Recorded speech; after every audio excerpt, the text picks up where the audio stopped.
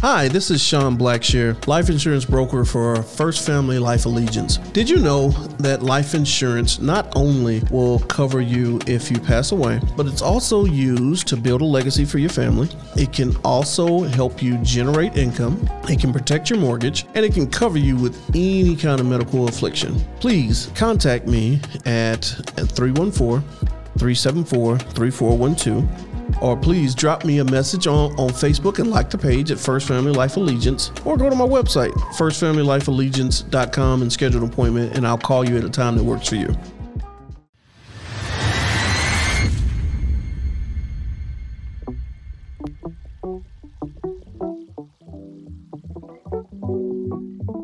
Hello and welcome to the Before After podcast. This is Christy Danielle, aka the Talk Lady. I welcome you here. I am so excited. And please, before we even get started, if you could subscribe to this podcast on Spotify, Apple, or any other place where you listen to podcasts, I most definitely encourage you to do so. With me right now, of course, let me just start off by saying the topic of today's session. Yes, I call these sessions because they really are sessions. So the topic of today's session is called Healing Parent-Child Relationships. I truly believe that in order to heal the community, we have to heal the family unit. So I am so excited about my guest on today. Her name is Taryn Walton. I am so excited. Thank you for being here. You're so welcome. Yes. And I just want to read her bio because I want you guys to know how prolific she is, okay? Taryn Walton is a mother, a wife, and author, and inspirational speaker. Taryn has dedicated her life to serving God and speaking to the brokenhearted. She is a wife of 23 years to the wonderful Mr. Walton. Through this union, there are 7 children, 16 grandchildren, 2 daughters-in-law, and 1 son-in-law. Through her journey of pain and adversity, she began to meditate on the Word of God, and God began to heal her heart. And as He healed her heart, she developed a heavy heart for God's hurting men and women. So I want to introduce Taryn Walton. Welcome to the show, Taryn. Hello, thank you. I am so excited. So, of course, I mentioned in her bio that she is an author. So I just want to say the name of your book, Damaged Children, Healing Hearts to Love Again. You can, first off, again, welcome. And what inspired you to write the book? Let's just start there. Wow. Well, a lot of times when we're hurting, we don't see the hurt in our children. But I began to see the hurt that was in my children. More than anyone, it was the second child, Sean. And every time he would get upset, even with drinking, he would always call on the phone and go, Mom, such and such when I was little this and such when I was little that. And I would always go like, you're not going to disrespect me.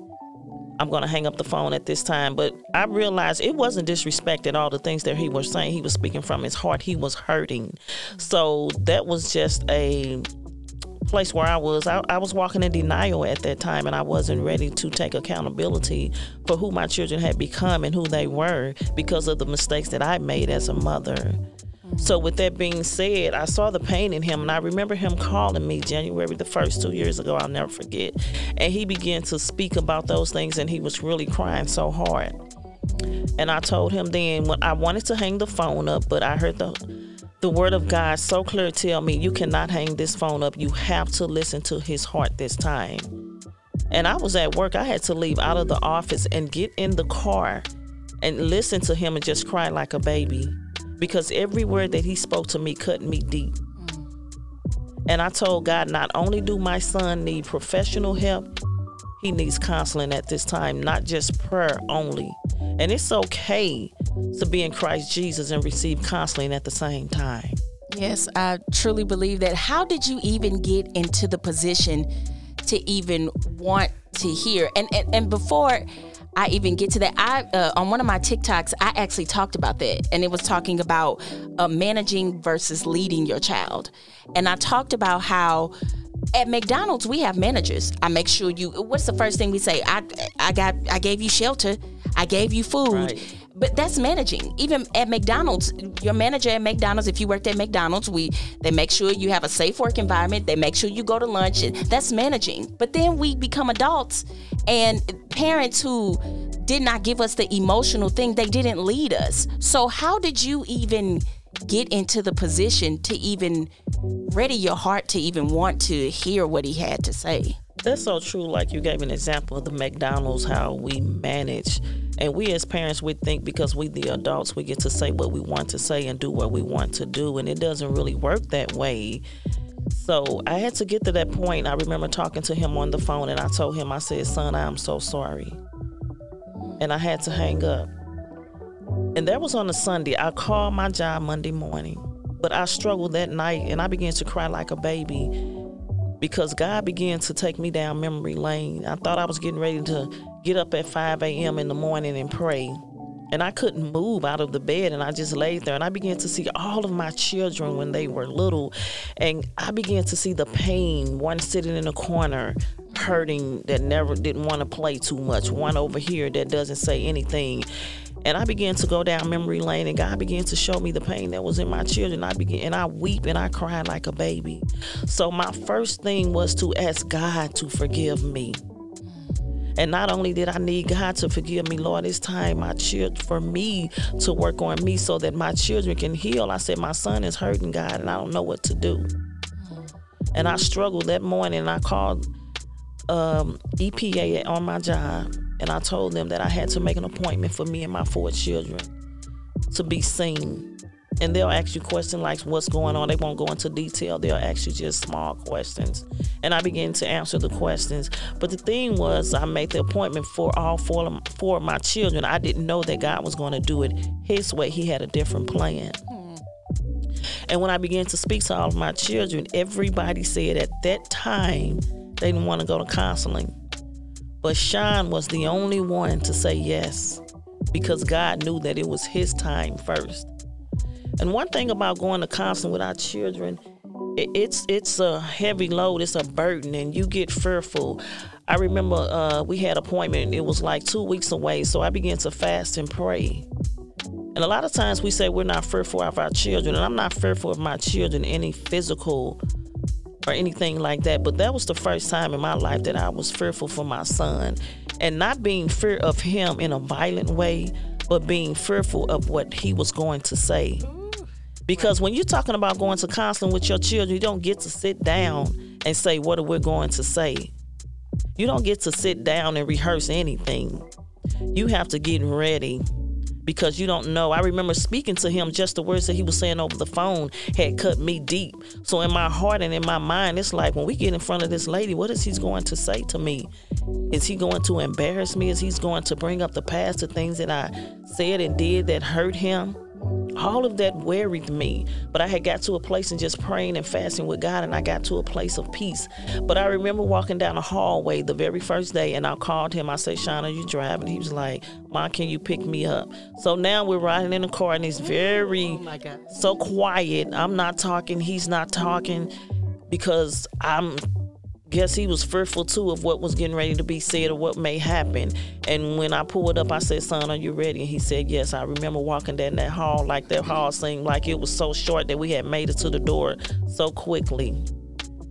And to sit there and sign in and be ready to go sit on a couch and talk to a professional about everything that was on the inside of your child. You don't know what's coming out and what's on the inside of you. But the thing was, before that, when I went on the fast and began to fast and pray, I began to say, Lord, it's time for me to take accountability for who my children had become and who they are becoming because of the mistakes that I made.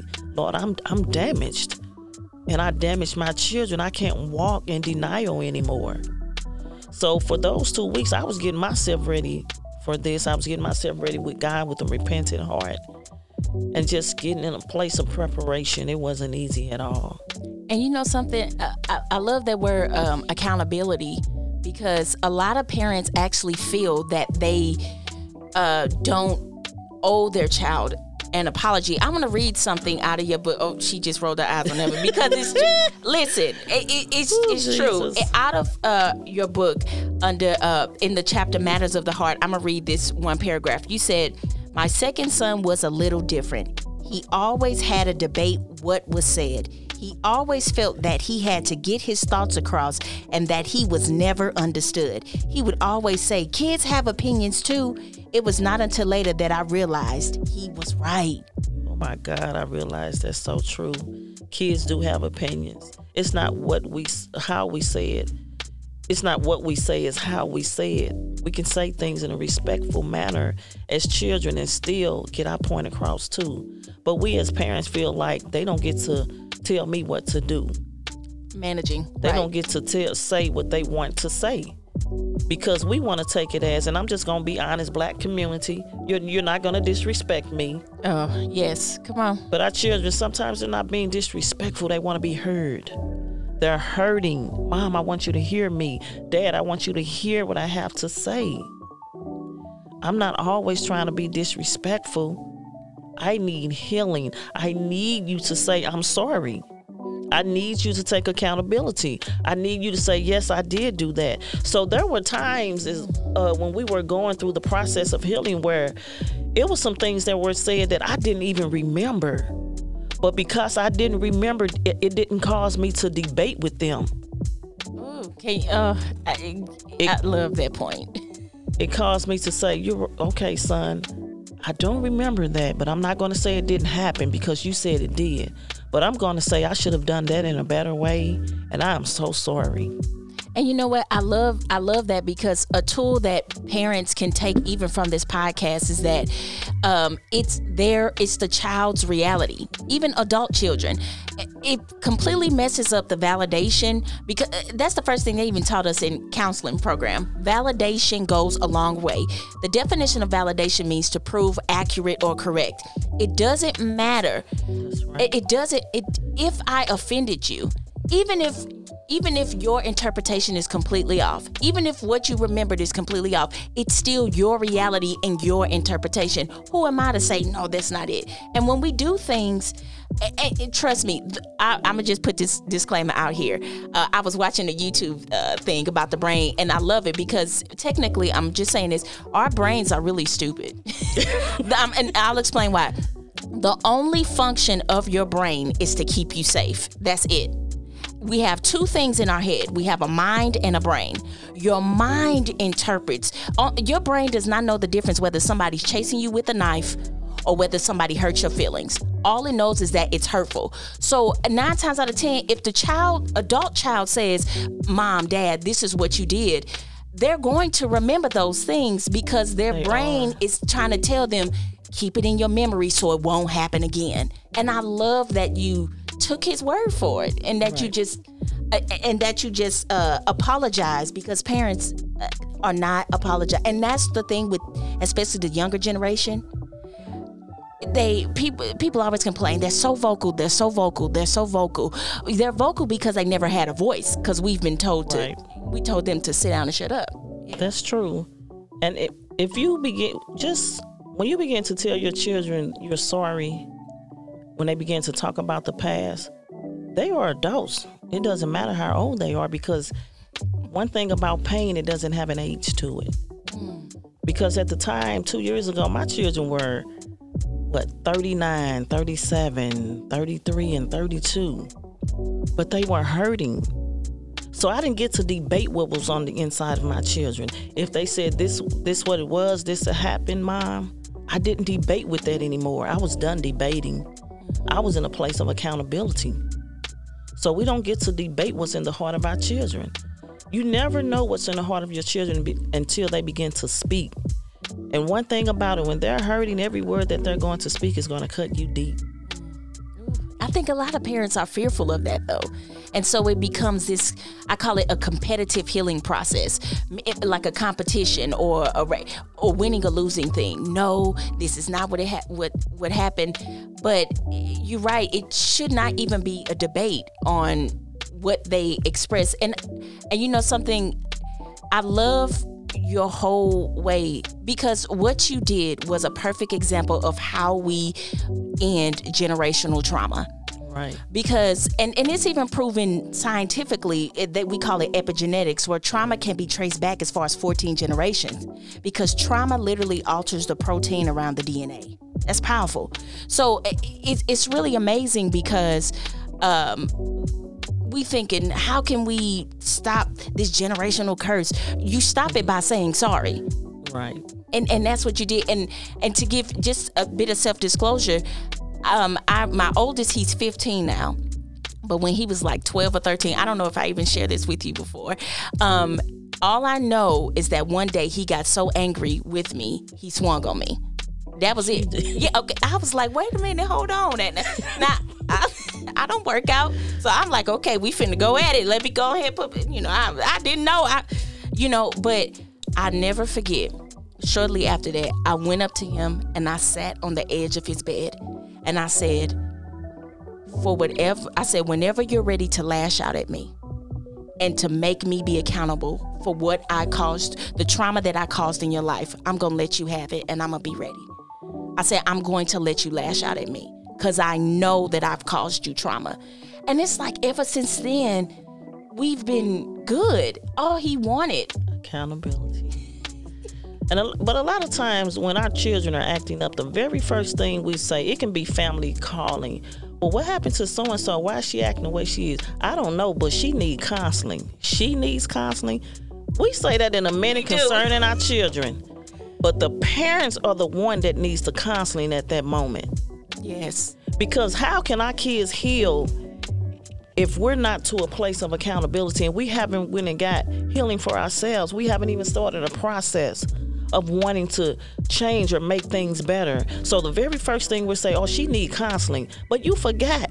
You as a mother, this is the very reason that the way they are, they're damaged.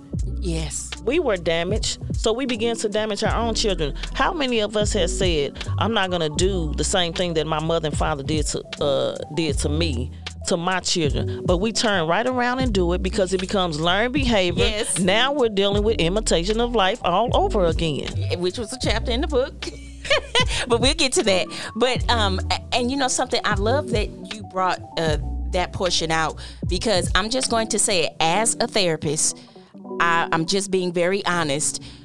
A lot of parents send their child to therapy and they say, something's going on with my child needs help. But when I look at the child at the moment, teenager, junior high, the child seems fine. The child seems completely fine. And so actually the session shifts from, why do you think mom and dad brought you in here? I ultimately then ask the question, how can we get mom and dad off your back? What is some justice that you need from mom and dad? Because most likely the behavior that's coming out is a lack of reconciliation from the parents. Right. And so normally a lot of parents will send their child to therapists with the mindset of, here, therapist, fix my child. But really it is, I wish you would come in here, That's so true, but we as parents, a lot of times, even being in the body of Christ, we'll go and we'll get saved. Mm-hmm. Now I'm saved. I think everything is going to be okay. Ooh. But we leave our babies behind. That's a big one. We leave our babies behind. So a lot of times now I'm leading while my babies are bleeding. And not only that, how many of us have been in the body of Christ are leading while bleeding? We're still hurting from things when we were children nobody knows about, but we'll get out there. We're so great at dressing up our pain, the pretty makeup, yes, the hair, and the clothes. But nobody sees in the midnight hours when we're crying out to God to help us, Lord, heal me. I'm still hurting from when I was 10 years old. So this little girl, dealing with my son, he was 37 at that time. But when I sat on that couch and we began to talk, and my son began to weep like a 2-year-old baby, I saw a 37-year-old man that was still hurting from a 14-year-old little boy. So we're 40, but we're dealing with that 10-year-old little girl on the inside that's still hurting. And she's trying to get out because she needs healing. And a lot of times, we ourselves, we hurt our children. You know, we've had the saying where we see people, you know, when you're coming up and you tell your children they're looking down at the ground and you're walking, the very first thing we say is, don't be holding your head down, look up. Don't let nobody make you look down at the ground. But we are the ones that spoke the negative words into our children's lives. Tell them, you're not going to be anything. I'm sick of you. You stupid. Why you keep acting like that? Or actually cursing them out. Right. Or call them all kind of names. Yeah. And I used to tell my children, words are like a scar. It's a scabby scar. Where you dig and it hurts. And when you pull the layers back, it'll heal. And then we'll let it heal and we'll pull that scab back off again. That's how our hearts are from everything that we've been through. We keep pulling the layers off back and forth. We think we're healed, then we'll go and pull that layer back off again because we're still hurting. Now here we are in the body of Christ. Even in our children's life, we're leading while bleeding. It's true. And that is where the stigma of the preacher's kid will come from. You know how the preacher's child will be the worst one or whatever, right. Or a rebel. But that's because you're right. We would be everything for everybody else, but not for. And here's the thing. One time, the Lord had put it on my heart to study the term apostasy, and that means a falling away. It means a falling away from the things of God. You can still be present in the church and fall away. Apostasy means you have fell away from the things of God in your mind and in your heart. And what we're talking about now, because see, this is solution what we're talking about. What we're talking about now is I cannot be everything for everybody else and then forget that I'm hurting my children at home. And right. so now we have these children growing up as adults, and they end up leaving the faith, which enters more room for witchcraft and things like that, because they're so desperate for a healing, they'll go to anything just to get it. Right. And so this type of trauma contributes to the falling away of the church, because I didn't see the power of God because it wasn't in my house. They was speaking in tongues and prophesying out there. But at home, they didn't ask me how I was feeling. They didn't give me a hug. I never heard my mom and dad say, they loved me, But yet these are children of men and women of God, believers who grow up with this testimony. Right. And it's so, like a lot of times with men, they'll tell the little boys, because they want them to they think they're men at 3 years old. Right. So if they want to cry, I don't want to see a tear drop. You better not let that tear drop. So now they don't get to express their emotions. That is what you're teaching them at an early age. Mm-hmm. So by the time he's 10 or 11 years old, he's exploding, and you don't know why, because he done held on to all of this pain for years, because you done taught him he can't express his emotions, that he can't even drop a tear out of his face. Isn't that something? And then we expect to have men of God or not great husbands and fathers who don't know how to emote. And I saw somebody put this on their Facebook, and it's so true. Men who don't know how to emote don't know how to cope. Right. And so when there isn't a healthy emotional release for men, young boys, and then they grow up to men, they don't know how to cope with life. And I just want to go back really quick. Something you said earlier. You said you saw your grown son like a 37 years old with a 14-year-old little boy on the inside that needed healing. I talked about this one time. This is why I love you. I said this instance is called grown people with little kids' souls. And I'm a firm believer that the age where I heard this before, but I tell it to everybody, the age where you encountered your first trauma or love was deprived or your mind became aware of it is the age where your soul is stuck. That's even what we teach in psychology. That's why, that's the significance of people with substance abuse addiction, like with a bottle. If I had early childhood trauma, it correlates to, my early childhood trauma was when I was on a bottle and on a pacifier. That's an oral deficiency. So now I grow up and I need something orally in my mouth. So now I'm going to trade the baby bottle for a 40-ounce bottle. Right. And it is all a subconscious work. So when adults have manifestations, when they are grieving or finally getting things out, and it manifests as a younger person, because 9 times out of 10, that's how the enemy uses our triggers. The point of your triggers is to make you return back in your mind to the place when the trauma happened. And that's PTSD. And so it's like my body is present day here, but my mind is stuck through the lens of trauma back there. Wow. And I love that. Oh my God. I love that you allow him to do that. Did you want to speak on that? That's so true. I remember, I think it was the 3rd session. A lot of times we think that, we do get to a place of accountability, some of us as parents. Mm-hmm. But sometimes the things we say, I guess with me and her crying and the things I said, so when he began to hear me say, well, I whooped him so much because of this, and I did this and I did that. So I guess he began to think too, because she would always let him go first. And I'd be like, oh, Lord, what is he going to say? But I remember the 3rd session, and I remember her telling him to go first. And he began to cry again, and she asked him why was he crying, and what he said was, I'm taking accountability too, because now I realize that my mom did this or she did that. Those were her reactions from the things that I was doing as a child. And she didn't know any better, so he was like, now I'm taking accountability too. And I began to weep like a baby. I'm like, wow, my son is saying he's taking accountability. So that was truly a blessing.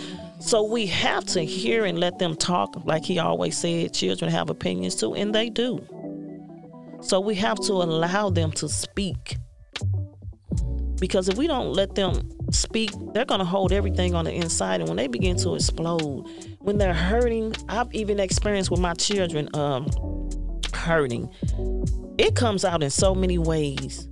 Addiction to drugs, addiction to alcohol, addiction to sex, looking for love in all the wrong places. And that's what we do. Me being hurt, being a daddyless daughter, wanting my father to be in my life and not understanding why he wasn't in my life.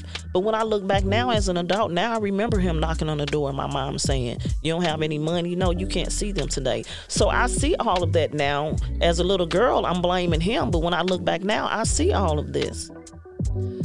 I'm glad you brought that out, because that is one point. I know someone is listening, a parent who's listening to this, to that point is really, because I felt healing soon as you said it. If there is an adult child or adolescent or junior high, or it doesn't matter, if you are a parent who has a child at any age and the child is angry towards you, sometimes the child will become angry with the parent that stayed, or angry with the parent that left. It's just the way that it manifests. So just to bring some healing to that. But you're right, to see the whole picture, and this is why vulnerability as a parent is so important. I always tell people, look, I am not a strong black woman. That is so played out. I mean, right. We try to be so.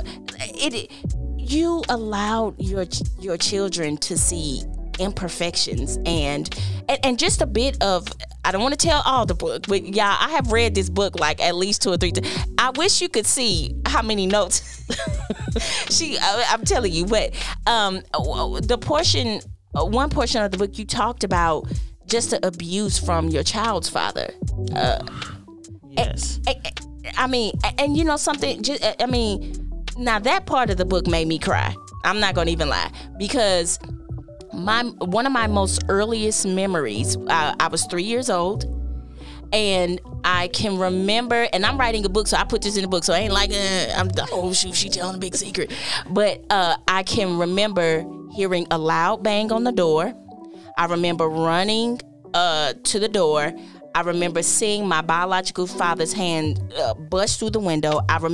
To this day, I remember seeing the veins on his hands. I remember seeing the blood. He reached in, unlocked the door, and then he went and took my mother. I was like 3. Took my mother by her neck and started slamming her against the wall. I remember her getting a knife, cutting him. I remember seeing a pool of blood. This is when I was like 3. I remember seeing a pool of blood, and he went to me, showed me the scar. I remember looking over to the right and seeing my mother wipe her nose off the mirror, in the mirror. And I remember him showing me where she cut him with the knife, and he said, use some profanity. And he said, you see what she effing did to me? So I was like 3 years old at the time. Okay. Wow. And I loved even the accountability and even what you said, because what it does for children when we see those things, I don't care how small, something it will be remembered. But that's where my limbic system start going haywire. And so I've always lived life like on the war zone. I've always, and that contributed to people would walk past me and didn't smile. I could ask my pastors. I could have swore they was trying to fight me. Oh my God. Because that's what unhealed trauma does. Unhealed trauma, it causes your limbic system to be fired off. That is the equivalent to somebody who's in Afghanistan overseas fighting in a war. And so can you imagine encountering people at church and somebody walk past you, they ain't smile, and they ain't smiling at me, and I'm like, oh, I'm finna fight her, because that's that. So I mean, oh my goodness, I just love that you said, and that just caused so much healing. But I mean, to be in that abusive relationship, I mean, I don't even know what to ask for that. I'm just, oh I gosh. talk about it. It was for 2 years, the abuse that I was taking. A lot of times, like I say, we struggle with abandonment and rejection. I did from my father. So it was like if I did anything or said anything, maybe he would leave me like my dad did. So, you know, being young, you got a boyfriend, you think you finally got somebody that loved you. I knew your own family my mother did, but thinking I had somebody that loved me, but didn't know I had a really jealous boyfriend that was fighting every day for 2 years. Oh my goodness. And to pull somebody down the step with your own son on their hip, and it didn't matter if he came down with you, that was so sad. But to be able to open that door so quickly and throw my son in there and sit him down so he wouldn't crawl out, and to be pulled down those steps and stumped till I couldn't be stumped anymore, that had become enough for me. A lot of times we hear people talk about, she could have been and left him, or you don't know what the situation is. Period. I was young. I felt like I didn't want him to leave because my dad left me. So I got a male figure now, and I'm thinking this is what I want. We think we're in love at that age. You're just infatuated with the ideal of being in love. You don't know what love is at no 14 and 15 years old. But it came to an end when I said I couldn't do this anymore, and that was the last for me. But to the next day, fight with everything on the inside of me and whooped him. So 2 years you're beating me and you can't even whoop me. Or either I was just angry enough not to let him whoop me that day. That was enough for me. To know that your son may have come down those steps too, and it didn't matter to you. So, and and just to talk, and we talked about trauma being passed down. I call it the curse of overcompensation, and it's really our subconscious attempt to defeat the trauma. So like for instance, after that incident that I shared, my biological father left my life. And so I had a one-on-one intercourse account with the spirit of abandonment. Right. And so what that did was I subconsciously will choose men to date who my subconscious and my soul knows that this person will abandon me. So if I got you to stay, that means I finally defeated abandonment for myself. So I'm compensating. And so a lot of the times we choose partners trying to overcompensate and defeat the trauma ourselves, or we try to overcompensate by getting what we never had. And that's how trauma is just passed down. And so, yeah, I thank you for putting that in there. That's so true. The men that we choose as women, and even men that choose women, we see all the red flags and we overlook it. We don't even care at that moment. We don't even care that this man is not good enough to even raise my children. But we don't care about that because in that moment, all we want to do is feed the flesh. Yes, we call that dopamine. I make a joke. Wait, I make a joke. It's a neuroscience joke, but just follow with me. Whatever. So we have a reward system in our brain. That system releases dopamine. Okay. See, I know. I guess I probably should have said I'm also a registered nurse too. But I just left nursing, went on be a therapist. But our reward system in our brain releases dopamine. And so when we are so deprived of love, the moment that somebody shows us attention and we never got it, our brain, it's like reward, dopamine. So now even if the person is abusive, it feels like an emotional high because you never got that healthy release of love. And so when dopamine is released, and it doesn't matter it turns into an addiction and then enters codependency. And so, I mean, and so can you imagine our children watching us become addicted to inappropriate relationships, and then we so caught up in that we forget about them, and so then they develop their own. It's the same thing. Yeah. Imitation of life all over again. Because I remember seeing my mother being beaten all the time by her stepfather. Not only was he abusing her, he was abusing all of us, the whole family. Wow. You mentioned several times, and I know it's a chapter in here called Imitation of Life. If you want to touch on it, I don't know. Look, I'm telling you to get the book. Look, I don't want to give away the goodies, but go ahead. Imitation of Life, I know the beginning of that. It talks about seeing my mother when she would go out on dates, how she would look pretty, get herself done with the makeup and the pretty clothes. And I would look at her and think she was so beautiful, and I would say, ooh, I want to be just like that when I grow up. So that was one thing that I imitated, wanted to be pretty, wanted to look cute or with the pretty clothes, because this I saw my mom do. Mm-hmm. So that was a trait that I picked up. But not only that, with Imitation of Life, see, when my mom got saved, my mom would go in the bedroom and she would pray for hours. So that was something that I picked up too when I got in Christ Jesus, going in the bedroom to this day and pray, because that's what I saw my mom do. So it became Imitation of Life. And we can take Imitation of Life. It can be positive or it can be negative. Right. We're going to do the both in the end anyway. Yeah. But we have to make a decision on changing our lives for the best and what we're going to do and what we're not going to do.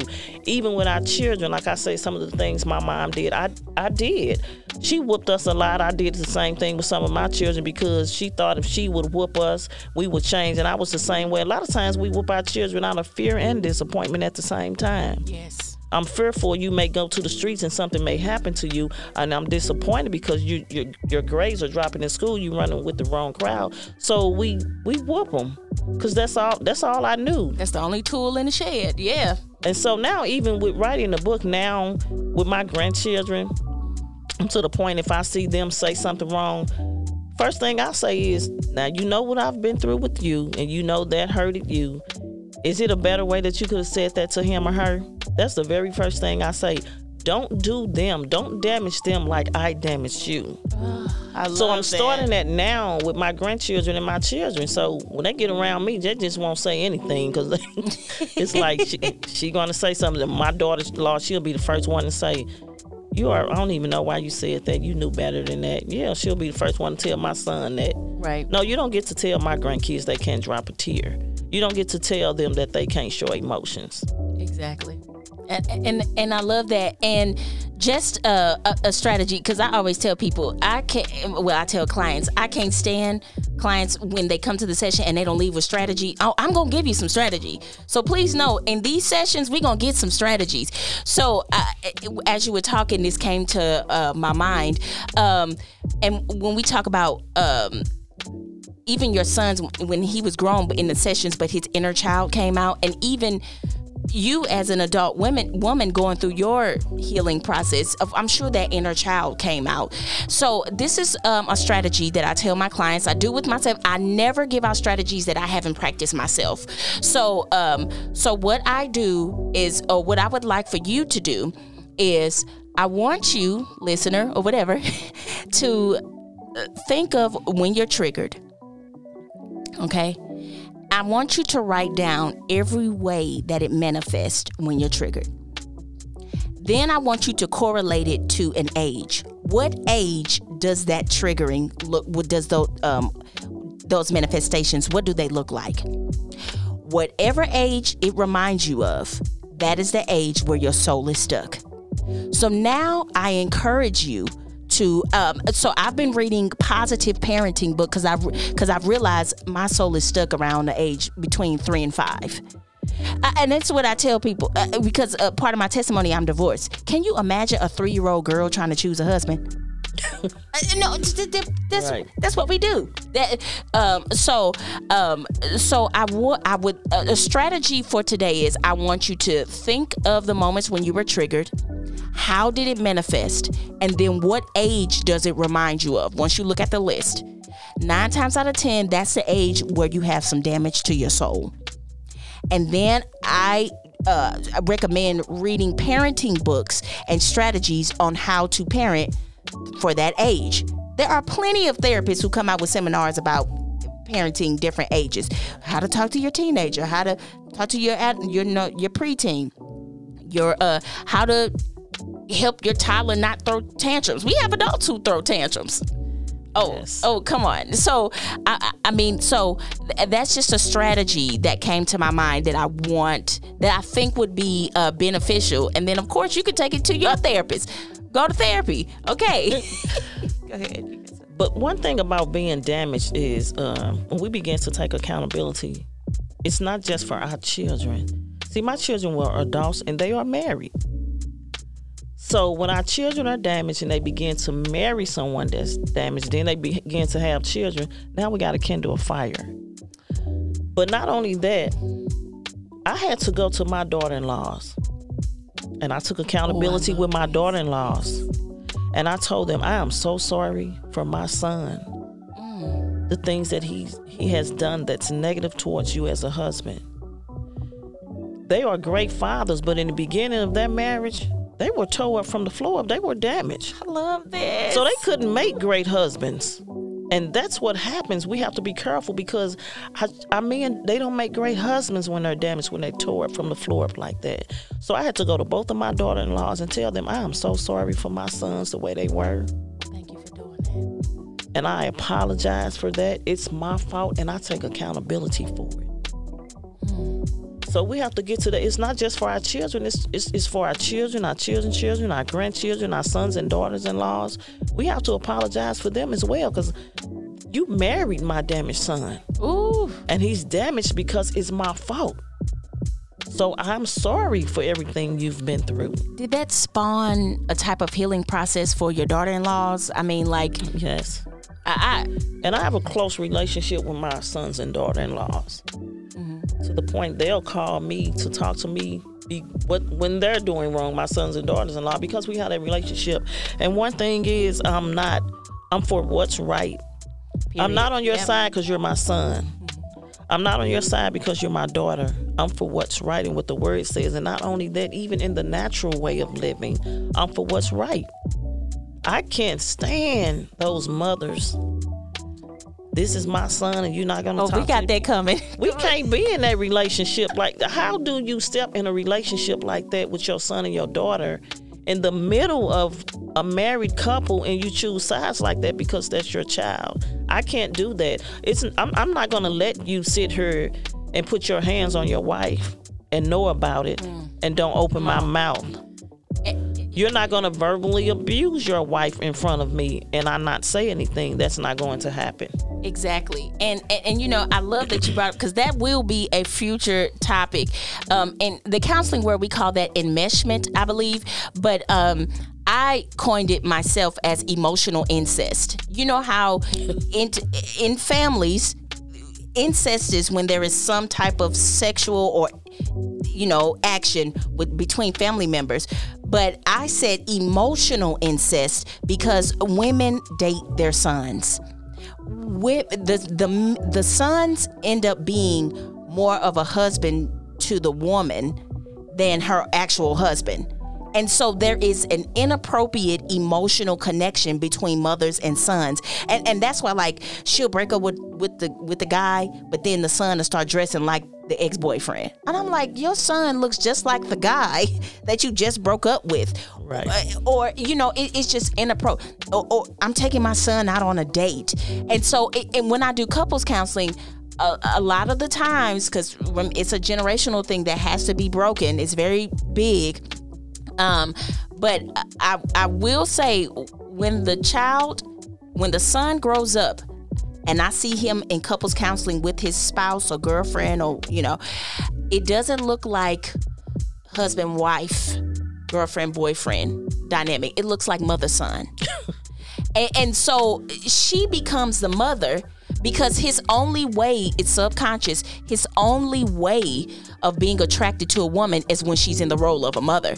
But when it's time for her to be a woman and say, babe, I need some help, I'm emotionally spent, he doesn't know how to relate to that. And then there goes sexual intimacy out of the relationship, out of the marriage, because he's not sexually subconsciously attracted to a woman, he's attracted to a mother.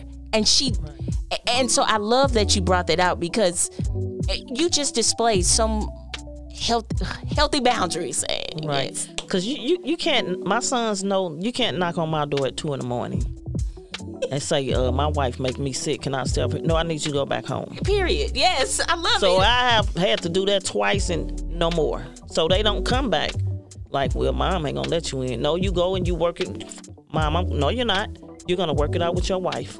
If it's not physical violence or anything like that, I tell them, no, you're going to work it out. You're not going to come here because you want to be a mama's baby. You are a married man, and you're going to work it out with your wife. You can't knock on my door at 2 a.m.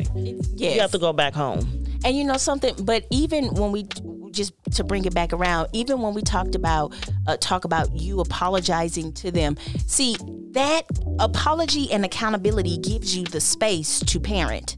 Because see, at first you couldn't tell the child nothing. Nope, you can't tell me nothing. But see, once they feel that they have received justice on some type of level, then you can tell them your opinions. You can tell them, no, you wrong, and they'll be able to receive it. But until then, until you give them that accountability and say sorry, they're only going to listen through hurt, offended ears. Right. So I don't even know how long we've been on, but you created the space for healing for your family. This is how we break generational curses. I don't know. Your mind is going. Right. It's a process, and it's a heavy process. It's tears, joy, all of that. But it's like, when you get to a place of accountability, it's like a burden has been lifted off of you. And I remember going through, because God is so amazing, he began to go one kid at a time. So when I thought I was done with Sean going to counseling, I remember my one son, was on parole, and I don't know what I said to his parole officer. She called me on the phone.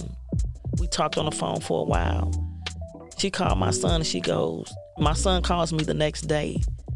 He goes, Mom, you talked to my parole officer? I'm like, I did. She called me, and he was like, but what did you say? Because she said she put me on house arrest at your house. And I'm like, on house arrest? Wow. But when I got off the phone, that was another child that I was like, I thought he was the worst one that was hurting, but it was the second child. And I remember telling God, I'm like, he got to be here on house arrest. I'm like, Lord, I don't know what you're doing, but I trust your plan. I knew that God was getting ready to start another healing process with another kid. And I remember sitting down, like I say, those words will cut you deep, those children say. And I remember me and him sitting at the kitchen table, my husband that was at work. And he was like, Mom, can I talk to you? And I'm like, sure. He was like, no, I need to really talk to you. And he's like, Mom, you're going to cry because I need to say some things. So, and I told my son, I said, son, I'm so prepared. I know I'm going to cry, but it's okay. I said, that's why I've been to counseling with Sean already. And I have to go with you all one-on-one. I don't have a choice. It's time for healing. I'm in a place of accountability. So whatever you need to say, I'm ready for it. So we began to talk. Before you never know what your children are thinking. I remember him telling me, Mom, when I was 15 years old, I thought you hated me because you whooped me more than everybody else. And he said, I thought it contributed to my father beating you all the time. But it had nothing to do with that. It was me doing imitation of life, learned behavior from my mom whooping us, and thinking that I can change my children if I discipline them. But it hurt me so deep to not know, to 30-something years old, that my child thought I hated him at the age of 15. And that hurt him, but we talked about some things. I cried so hard. My son cried so hard. So we were done, and I'm like, okay, Lord, I know you going one by one. My daughter was different. She was spoiled, so she didn't go through so much as they had been through, and we talked, and she was like, Mom, I'm not hurting from anything. But she said, I know my brothers are. And my baby boy, when it was his turn, he just kept like bagging out. And I'm like, Lord, I need you to step in because he just won't open up. And I started praying. I went on a fast with him. And when he finally started talking, he told me, he said, Mom, I don't really have much to say. But when he was done, it was so much. I was like, son, that was a lot. But by the time I got to the last one with him, there wasn't any tears anymore. I was in a place of peace, just thanking God that I had gotten to a place of accountability. And he began to heal me and my children. That was the most beautiful thing I could have ever done, was to take accountability for who my children are becoming and who they have became because of the pain that I had endured on my children. Is there anything that you would say to listening parents on this podcast? I was listening to this podcast. They may have adult children. What would you say to inspire them to start this process? One thing I know is if we begin to pay attention, I don't care how old our children are, we're going to see the pain. We're going to hear the pain. But we have to get to a place of accountability to say enough is enough. I don't want to see my children hurt anymore. I don't care. He's 40 years old. It's time for him to heal. But not only that, let you, the parent, be the very first person to go to get the healing and the professional help that you need. We know that they tell us if we're black people go to counseling, you're crazy or whatever, but it's okay to be in Christ Jesus and receive counseling at the same time. Listen, my fellow peer, Lena Chapman, she said this, and I was like, that's so true. We believe that every church needs a therapist on staff because sometimes I put this on my Instagram one time. I said, unhealed parental trauma will have you believing the lie that your pastor isn't for you, because right. because my parents were an authority figure. So now if my pastor corrects me or tell you not for me, you remind me of the trauma of my parents. So it hinders our spiritual growth. So you can have both, and I'm actually recommending that every church has a therapist on staff. Please continue. But we need to get to a place of accountability with our children. It's time to heal. We can't continue to lead while bleeding. We go out here, and I remember telling God, Lord, I'm ministering to everybody else's kids, but my kids are tore from the floor. Lord, they are hurting. So ministry starts at home. Yes. So we have to begin with our own children. Like I say, I don't care about the ages of our children. We have to get to that place. It's a long journey. It becomes embarrassed because we don't want to admit the mistakes that we made. Even though we know parenting doesn't come with a manual, we learn along the way. We make mistakes along the way. We've all made mistakes. Our children are in the street now. They don't even care about killing anybody. Right. Because they don't have the compassion. They don't have love. They have not experienced these things. So they don't care about the life of another. Your children are out here. You getting shot at the age of 13 at 2 and 3 in the morning. We're to the point that we can't even tell our children what to do. Who doesn't have control over 13 years old? You couldn't be out of my house at the age of 13 at 2 and 3 o'clock in the morning. We've lost control because we are still trying to be our children's friends. We're trying to do everything that our children do. Some of us are still in the same clubs, partying with our children. Yes. We got grandbabies out here that we're not even raised. Everybody got the new names. It ain't Granny and Grandma no more. Gigi, Gaga, and all of this, triple this, and they don't want to be called Granny. Yeah, you 45 years old, a grandmother, and you don't want to be called Granny. I love being called Granny. That's what my grandchildren call me, Granny. I love being called Granny. I love my grandchildren to death. But our children are so tore from the floor because pain starts on the inside. It starts at home. But see, when there's no love in the home, that's when they begin to go to the streets, because that's where they see love. That's what they believe. That's what they're seeing. They don't know any better that it's not love. But somebody's paying them some attention. So since they're paying me some attention in the streets, this is who I'm going to cling to. Our children out here are curious. They looking for love in all the wrong places. And it doesn't matter that it's the same sex. It's love to them. Love. So they don't care about that. My mom doesn't show any affection here. My dad doesn't show any affection here. I just want to be loved, and I don't care who it is, as long as I am loved. So we have to get to a place in our lives. We got to start paying attention in our household, and we got to start looking at our children. We got to start looking at our grandchildren. Not only do we as parents need to heal, our children need to heal, because we're raising grandchildren now. And if we don't stop, when that head is off in that household, it's like a domino effect. The whole body falls. So we have to get to a place of accountability for the lives of our children and our grandchildren. So for some who may be listening, Taryn, I know you do life coaching, yes. Please, I'm begging you to promote your services. I am begging, because here's the thing. Relatability, I always tell people, it's time out. In this day and age, people don't want another therapist or coach that will just sit with their legs crossed saying, so tell me how you feel. No, they want the real.